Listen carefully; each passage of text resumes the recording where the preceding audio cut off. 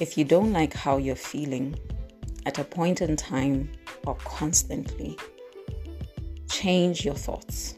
Change what you think. Change how you think.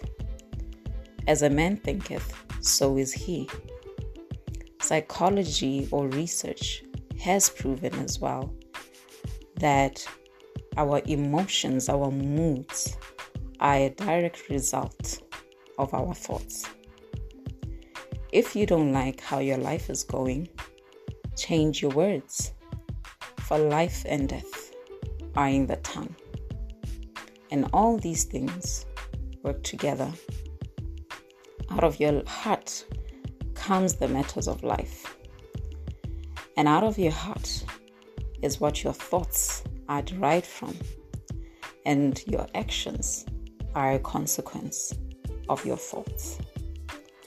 This is a thought to note, a gentle small reminder, and an encouragement that as we learn how not to deplete our earnings and use our finances recklessly, and we go for financial literacy sessions, we start budgeting, we save, we ask close friends or family to keep that $200 for you so that you don't overspend. As you change your playlist because you want a certain vibe, as you change your locations because you don't like how you're feeling in a certain environment, the same precision should go into our thought process. All the time we are in our minds. That's all we have in between the distractions of having conversations or engaging in other activities with other people or other things that are external to us. Yet we've grown masters of wanting to control the external, and we neglect our minds. We neglect how we process things. We don't invest in understanding as much as you would in going through a timeline and learning new trends, seeing new fashion, and new releases, new song releases. We don't spend enough time in the engine that literally powers our everyday. We need to invest in thought management. I don't know if there's such a thing. We need to invest in understanding how we think. We need to invest in managing and knowing how to control and influence our thoughts. They will come. We will be irrational. We will jump into conclusions. We will personalize things, and we will feel the emotions as a result. But what do we do as and when we have these thoughts? What do we do as and when we have these feelings? Do we change the channel? Do we rebudget? Do we challenge ourselves? Which is something that we do very well externally. It's something we do very well when dealing with other people. It is so easy for us to say to the next person, change your thought. But within our day-to-day living, do we consider what we think? Or do we only consider it after reading a quote, listening to a motivational speaker? And those are big intervals. Do we invest in learning our own destructive ways of thinking and our own destructive ways of dealing with our thoughts? Because avoiding a thought is not dealing with it. Projecting or transferring a thought is not dealing with it. We must be able to break down, as we would our spend in a day, as we would our itinerary in our travel. We must be able to dissect and understand where our thoughts are, how we are thinking, and what we are thinking about. We are so blessed to be given the Word of God. And God has given us the Holy Spirit for the renewal of our minds. God has given us scripture that encourages us to only think of whatever is true, whatever is noble, whatever is righteous, whatever is praiseworthy. Yet we don't use those tools to be able to get through and overcome the thoughts that lead us into negative emotions, the thoughts that lead us into negative actions. And it's unfortunate, but we are blessed nonetheless to have these availed to us. And my appeal, as I am to myself as well, is to not neglect what I'm supposed to do when I'm supposed to do it. We should change the words we say to ourselves. Internally, verbally, we should change the words we say about other people, what we speak over other people's lives, whether we know them or not. You may walk out of a house and think to yourself, I hate myself. I'm not as beautiful. I'm not as competent, whatever the issue is. Believe you me, your emotions first are going to be aligned to the energy that you have released internally or externally if you've said it out loud. You know how they say, what do they say again? They say you've released it into the universe or something. What I've noticed is your universe is your mind. You've released it into the realm of your mind. Those chemical compositions are formed and they take form of what you have just said. Indeed, you've released it. Indeed, it will take form. Indeed, it will manifest because you have said it, you have thought it, and you have not come back to deal with it, to counter it, to cancel it. How often do you fast and contend as you would a job for your mind? Your mind that could be negative, your mind that could be resistant, your mind that could be so closed and hardened that you go in circles every day, trapped in your depressions, in anxiety. And anxiety is one thing. I have a lot of anxiety. And it doesn't go away because I don't sit down and feel the discomfort. Just go through it. Go through that discomfort, but challenge my thoughts so that my mood is taken care of. So it is a hard discussion to have, and we may think that we are doing it, but are we doing it to the extent we should? Are we doing it enough? Are we gathering all the resources and sources, the right ones, to be able to drill down and be as aggressive as these thoughts are? Many things are planted in our minds, from a trauma to a conversation that you've just had and revealed something you didn't know, to just other things that happen in this life. But all we do is cope. And what is coping? Usually we run away from our thoughts through indulging in alcohol and other ways for us to not deal with the thoughts. We live our lives into our 40s and 100s, and we are constantly oppressed by the thoughts that we have. And we are afraid to stretch out your arm and start journaling so that you confront what you're thinking. We are afraid to sit with someone and speak out loud. We are not even afraid with this next one. We just don't do it. We don't intercede. We don't engage God. We don't seek a resolution to our thoughts. Maybe you've mastered something. Your thoughts are regarding something, but it must be as well regarding every other thing. And the one thing that I did speak about earlier is what we think about the next person, what we say about the next person. That too we can have what is it called? Debris of our thoughts about another person, and it stays with us because you are feeling guilty for what you've just said. you're feeling confused or you have incomplete thoughts about something that you've just released in your mind or externally to another person, or about them when you're talking about that person with somebody else.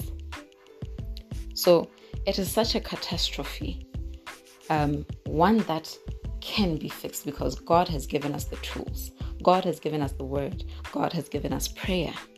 He did not say, avoid, don't deal with your thoughts. He said, be transformed. And he takes us through the day-to-day challenges. You know how they say you'll never overcome something until you've learned the lesson. You'll always have a repeat of the same challenges until you have learned your lesson. The lesson is learned in your mind. The lesson is deemed learned when your thoughts have changed. So until our thoughts change about a specific thing, we will always go through the same thing, and we will always cry the same way. We will always be victim. We will always be helpless because we are not changing how we're thinking. So it is very true. For you to change how you're feeling, you need to change what you're thinking. And changing what you're thinking involves thinking about things that you are probably not so comfortable accepting. God says that you are anointed, you have power. You may not be ready to accept that truth because you are busy looking at the external. But that's what it involves. It involves you feeling ridiculous for thinking you are beautiful when what you're seeing with your eyes is different. But it will change because once you keep saying those words, they take form. Don't worry about you having to change what you are seeing. You're seeing what you're seeing because those thoughts are still in your mind. If you listen to people that succeed, that have overcome, in their mouths, they always have the words, I then had to start thinking, or I then had to stop thinking, or I realized. All of those are related to the revelation in our minds, the decision and resolution to start thinking in a certain way. It is unfortunate, however, that some of these things will only get over when we're experiencing it and when we are pressed so much. Only when we're in those difficult situations, the life and death situations, will we change. But we are privileged in this day and age that some of these things we're told now. This very moment when you're hearing this, you are away. Unlike in the old days where there was not much dialogue, there were no therapists, you were not allowed to express yourself, but all you had to do was keep quiet and you're a good citizen. A lot of distress in our societies, the depressions, and all of these things are because we leave our thoughts unattended. We leave our thoughts unchallenged. We leave our thoughts untouched by the Holy Spirit and by the blood of God. There is a need for us to stand up for ourselves. If the next person doesn't know how to start changing their thoughts, then you have been given the grace and knowledge of how to do that. Stand up and help your sister. Stand up and help your brother. Stand up and help the people in your community to change the way they think. And for them to understand that changing the way you think does not mean anything extraordinary. It is normal and it must happen. Even if there is resistance from yourself or from people around you. But it must be done. We are dealing with a pandemic that is called our thoughts. And our thoughts, how we maneuver through our thoughts is equally important. What you say, how you say, to yourself or to the next person. We must build not only intelligence, not only resilience, not only competence and businesses and brands and images and influence. We must build our thoughts. We must have emotional reasoning. We must have budgets for our minds. We must have those planners that you print out for you It sounds silly, I'm telling you. It really sounds silly that you would go through such trouble. But comparing it to what you're going through right now, comparing it to what somebody close to you or even what you see in the news is going through, it is worth the ridiculousness. Obsess over your thoughts. What are you thinking? If you're misaligned, or even if you think you're right, validate what you think you're right about, because it could be toxic to you or to the people around you. We must be mindful. We must change our thoughts and have more helpful, adaptive responses. We must evaluate. It sounds a little more professional, but I'm just talking about reconstruction of our minds. There's a process to it. There are requirements to everything. And for us to change our minds, our knees have to turn black. We need to pray about it. We need to talk about it. We need to feel vulnerable. Vulnerability leads to power. It leads to change. And most of us, we will feel a little sad now and then, or fall into deep depression. And when you're in there, trust me, I know, it's a little dark. Nothing else exists except darkness and strings that just tie your brain up every other day that you don't even know which way to pull. But whoever you are, if you can, if you are bold enough, if you are brave enough, get up and search for something, search for someone, ask the questions, challenge yourself, whether you're feeling right about something or wrong about it. But the source, the major source, being the Bible, the Word of God. Feel stupid, feel embarrassed, feel vulnerable, but do something about it. Have a healthier inner dialogue. Think thoughts that are true. Think thoughts that are true in accordance to God's word. Not true because you are seeing something, because our eyes can be deceptive. Our hearts can be deceptive. Refuse to be subjected for the next week. At least start with that for the next day or week. And say, I am going to be mindful of my thoughts. Refuse to be subjected to the negativities that come with it. Reject the fear. Reject the hopelessness. Reject the body shaming. Don't gaslight yourself. And in all of these things, what you don't understand, inquire of the Lord. He gives wisdom without judgment. I speak passionately about this because,